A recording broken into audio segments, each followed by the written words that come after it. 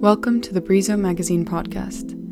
The article you're about to hear is part of our April 2020 Hara issue, all about the way in which the concept of love infuses many walks of life in this world.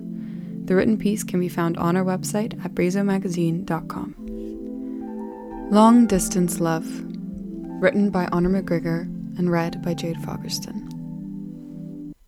How is it possible to truly feel and express love for a friend when they live in a different city or different country from you? Or for those who are not able to be seen in person as regularly as normal because of, for example, a government-imposed lockdown? As with any friendship, it really depends on you and on them.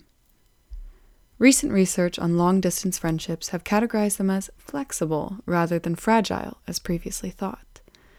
Friendships that take place across countries and continents go through stages, oscillating in strength across time and life events.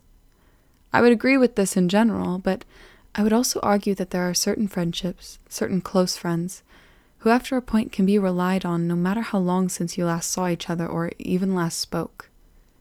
In recent weeks, any form of relationship has devolved into one of two categories: roommate or long distance.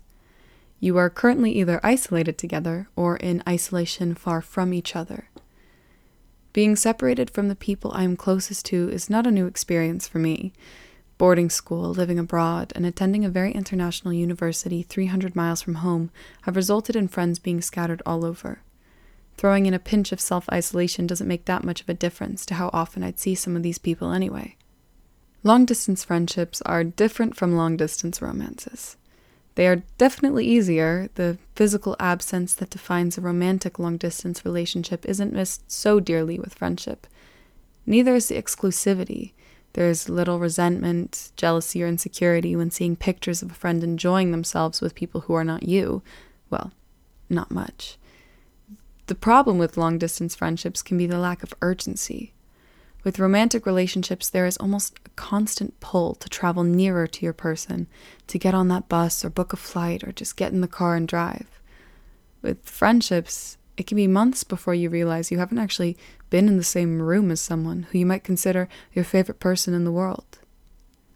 This could be because, despite physically being separated, you are together in so many different ways.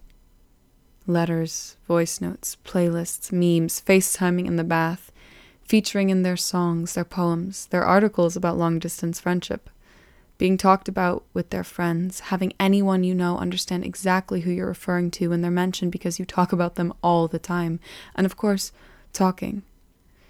Another study, although slightly outdated, having been carried out in 2007, seemed surprised to find that friends used email to keep in touch day to day, but almost universally discussed important matters over the phone.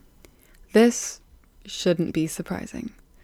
Everything that happens in my life is then repeated and historicized on the phone. Each story, each embarrassing incident, every progression in my love life or flatmate's life or academic struggle or family comedy is almost immediately passed on for the consideration or amusement or commiseration of a friend who may never have met any of the people involved. I think it is necessary to understand and acknowledge that time and distance are in between you. Things will happen that you don't tell each other about. An unremitting stream of daily updates will peter out. Long-distance friendships are subtle, more nuanced than that. Why they are not noticed in the same way as long-distance romantic relationships confuses me. It is far more common to have friends move further and further away over a lifetime than a partner. This love is just as important as the love of someone you see on a daily basis. Perhaps the overlooking of long-distance friendships might be because they cannot be commodified, or because while important they are difficult to dramatize, unhelpfully mundane to be televised. The excitement comes once every few weeks with the phone ringing, a letter dropping through the door, a ticket being bought. I suppose what I'm trying to say is that you don't need to keep your friends close.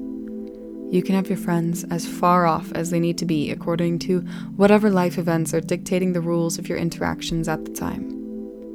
Long-distance friendships are unique, valid, and important. That's all.